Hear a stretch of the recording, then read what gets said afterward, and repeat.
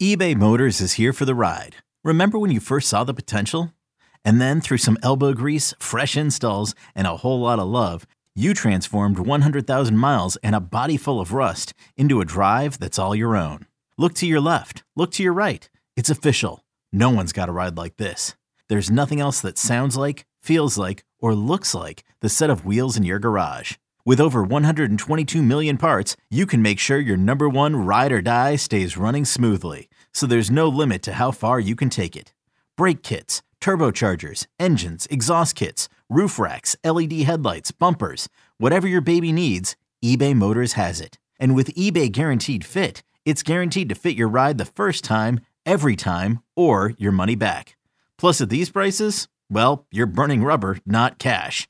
Keep your ride or die alive at ebaymotors.com. Eligible items only. Exclusions apply. This episode is brought to you by Progressive Insurance. Whether you love true crime or comedy, celebrity interviews or news, you call the shots on what's in your podcast queue. And guess what? Now you can call them on your auto insurance too with the Name Your Price tool from Progressive. It works just the way it sounds. You tell Progressive how much you want to pay for car insurance, and they'll show you coverage options that fit your budget. Get your quote today at Progressive.com to join the over 28 million drivers who trust Progressive. Progressive Casualty Insurance Company and Affiliates. Price and coverage match limited by state law. All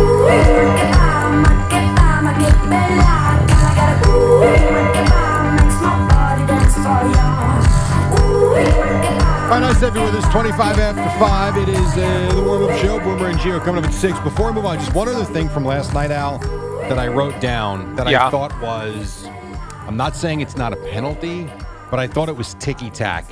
In the third quarter, it's still 20-20. Breece Hall has that, I'm sure the package you watched showed the 42-yard run that he had. Oh, yeah, Jerry. Then you had I thought a really good pass play, Wilson to, it was either Conklin or Uzama, I forget who, one of those guys out to the right that put the ball inside the 30, and they called the ineligible man downfield. And NBC showed the replay. You were talking like maybe a half a foot downfield. Again, probably by the book of penalty, but I thought a crappy call. Yeah, I hate little ticky-tacky. I think they got to – it's funny, like when the playoffs start, they always go, oh, that would be called in the regular season. Well, they just play like that all season long. Thank you. Yes. I wish they would keep it consistent. But here's the other problem. Like last week when the Cowboys lost to the Cardinals, they were called for, I think, 13 penalties. They all said going in they knew it was going to be a high penalty game because that crew calls everything. Oh, is that right? We got certain crews that call different penalties. Aren't we all supposed to call the same penalties? We sure are. It's like these umpires. They got different strike zones. Exactly, like, Jerry. We probably got the Angel Hernandez crew for that Jet-Chief game.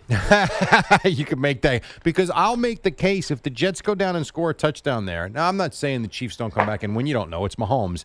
But, my God, if they would fall behind by any amount of 3 points, 7 points, they got to be looking at them like, what the hell just happened? Yeah. And instead, they don't score. Let me know if you saw. Now, I heard C-Mac talking about this when I got in the car at 2:30 this morning, Jay. And I noticed it watching the 45-minute version of the game. There was one play where Patrick Mahomes is sitting back there with all sorts of time. Then he rolls out, and this jet, I think number 4, comes flying out of nowhere. He's going right for Mahomes and runs right by him. Yeah. Did you see that? Yeah. And I have no explanation for They didn't show like a slower version angle on the regular TV broadcast? I don't think they did. At that point, I wasn't watching fully. I was zipping through. Oh, zipping through. Yeah, it was very strange. It might be one of those things where the angle we had, it looked strange, but I need to see that in slow motion. You're right. That would be one I can go back on the break and find because I actually had that written down. All right. And then completely unrelated to the Jets or the NFL, Buck Showalter was fired, Jerry. That's not a football thing? That is not football related. Yeah, I saw, and I thought it was interesting that he told us before the game. I like that Steve Cohen said, I have empowered Mr. Stearns to make these decisions. He has empowered him? He has empowered him to pick his own guy. Okay. I mean, find me who's going to be better, and let's see where the Mets are at. I don't think it's the wrong move. You got a guy in here to run the team. That's his decision. Fair enough. I guess Billy Epler has no say in who the manager is. And then we start over, essentially. Again, I don't like the fact that the Mets are running through managers like the Jets run through coaches now. Yeah, it's like it's every year you're getting a different dude in here. I always find it funny, and we've seen this in other sports too. I forget with who. It happened with the Rangers, I think. Or it happens in basketball too. How you could be good enough to be the coach or manager of the year and then get fired 12 months later. Yeah, it doesn't make sense. So you're good enough to be recognized as the best in your sport at what you do. 12 months later, you're a boob. Get out. Yeah, 12 months later, you suck. Get out. I mean, come on. Yeah. Now, I know Buck Showalter was trying to have a moment with the beat reporters and the other reporters, and he was telling all the reporters at the press conference about his fate, and he seemed to be very upset that people were tweeting out the news when he looked up, Jerry, to make a human connection with a reporter. I know. They were all buried in their phones. Buck's fired, Buck's fired.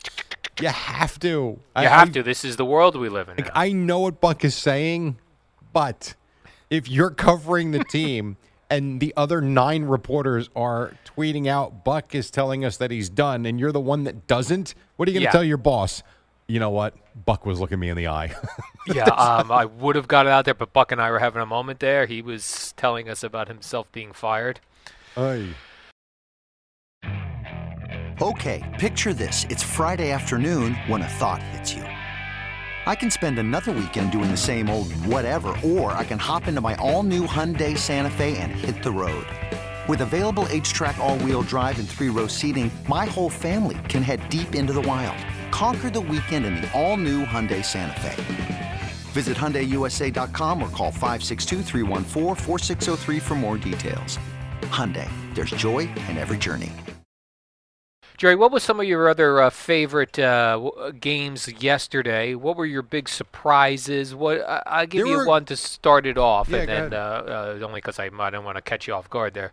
The Bengals losing again and not scoring a touchdown. I don't know what the hell is going on over there. So I I listened to Nick Costos and You Bet yesterday morning as I'm zipping around town for the bagels and the coffee and all that, as I do on a Sunday morning. Nick Costos. And he gets to the Bengals-Titans. Yeah. Now, let me be very clear when I say this. I'm not picking on him. I agreed with everything he said. Everything he said. But he goes on about how terrible the Titans are, how they can't score a touchdown, let alone 2, and the Bengals have figured it out.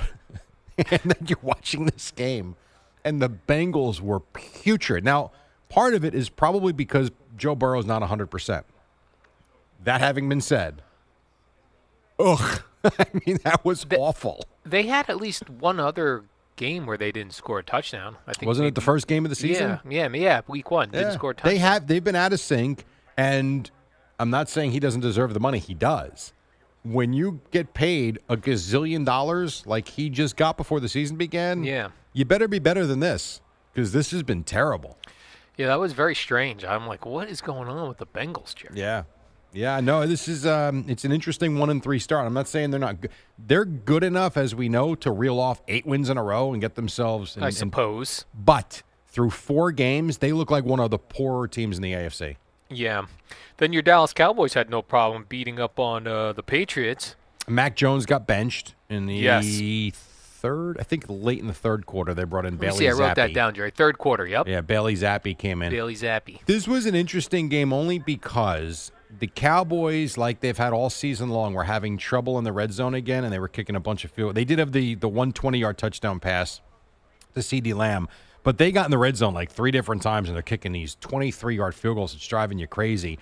And then really 2 plays basically sealed the Patriots' fate. You had the Leighton Vander Esch fumble return for a touchdown as Jones was strip sacked. And then you had the Deron Bland had 2 interceptions, 1 he returned for a touchdown. Those 2 plays, I mean, that was it. The game was over, and the Cowboys were flying from there. And that was the 35-point defeat was Bill Belichick's largest margin of defeat in his 29 years as a head coach. Oh, is that right? Yes. I didn't see that note anywhere, Jerry, and I look for NFL notes. Yes, that is what they put on the screen on Fox as he looked miserable walking off. There was a great shot of him. I think it was Bland's. He had 2 interceptions in this game. I think on his second interception, Fox showed a great shot of Belichick where he had his hand in his face and just looked miserable. Yeah. And rightly so. But I guess Mac Jones is going to be the quarterback next week. Yeah, I would think so. They already decided. He wasn't good yesterday, but they didn't lose the game because of Mac Jones. I don't think. How's that coffee? Good? That's pretty good. Yeah. It's getting cold because it's 3 degrees out here, Jerry. Yeah, sorry to hear that. Yeah, it's very chilly. Not inside in the banquet room this year, I see. Not in the banquet room this year. Boomer, I guess, had come out here over the weekend and thought, this is looking pretty good out here. We're going to have a beautiful day here for golf. You know how I love to golf on a beautiful day, Jerry? Yes, I do. Yes, of course. What other games did I watch? The Eagles and Commanders were very surprising to me. Eagles Commanders. I thought Sam Howell. I know they lost, and I know he said afterwards there's no moral victories. Yeah. But they're down, or they were up 17-7. Then the Eagles run right by him, take the lead. I thought that game was over, and the fact that he got them down the field in the last couple of minutes to tie. Now Ron Rivera took some shots online. Riverboat Ron for not going for 2 in the win. Yeah. But the Washington showed me something yesterday. What'd they show you, Jerry? They're a competitor in the guts. NFC East. They showed me they had some guts. They played really well in Philadelphia. And another game where the Eagles weren't great, and yet they win. And they're 4-0. Exactly. And that's just the problem with teams like that, Jerry. Like, even when they have an off game and they win, that's the difference, Jerry, between champions and the Jets. Mm-hmm.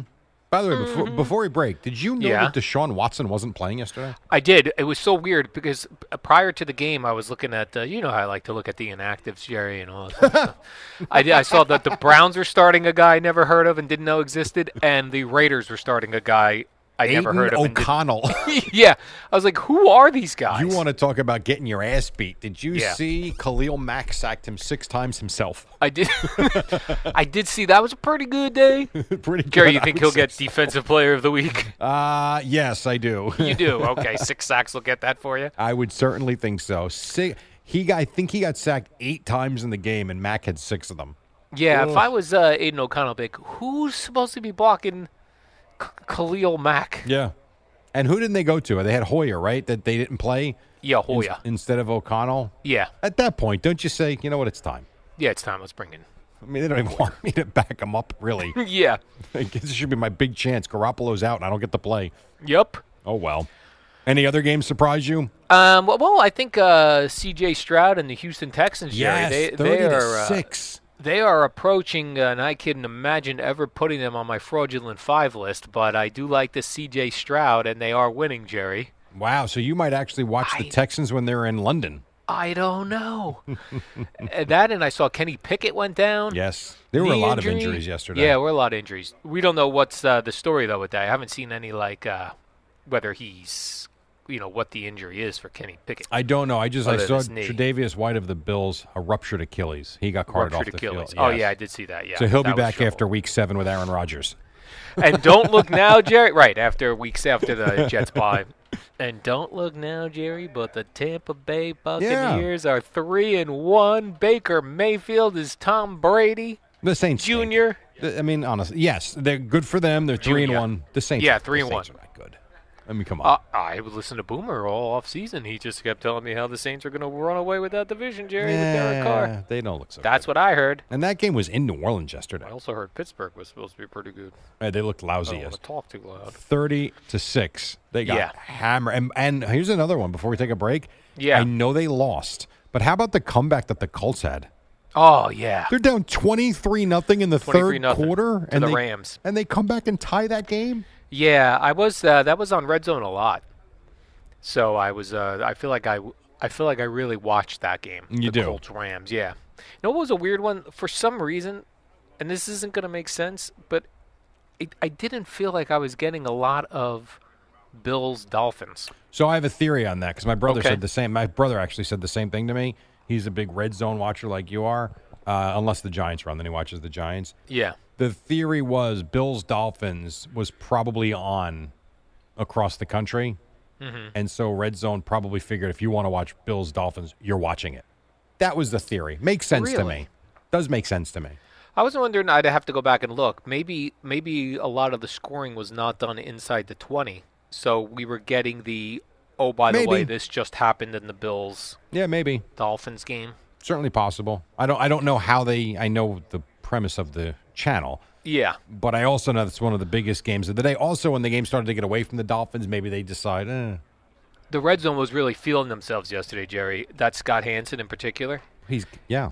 First of all, he showed a screenshot of Tom Brady. Tom Brady had a laptop open up to the Red Zone. He goes, "I love Red Zone channel." So Scott Hansen was like, "Oh, thank you, Tom Brady.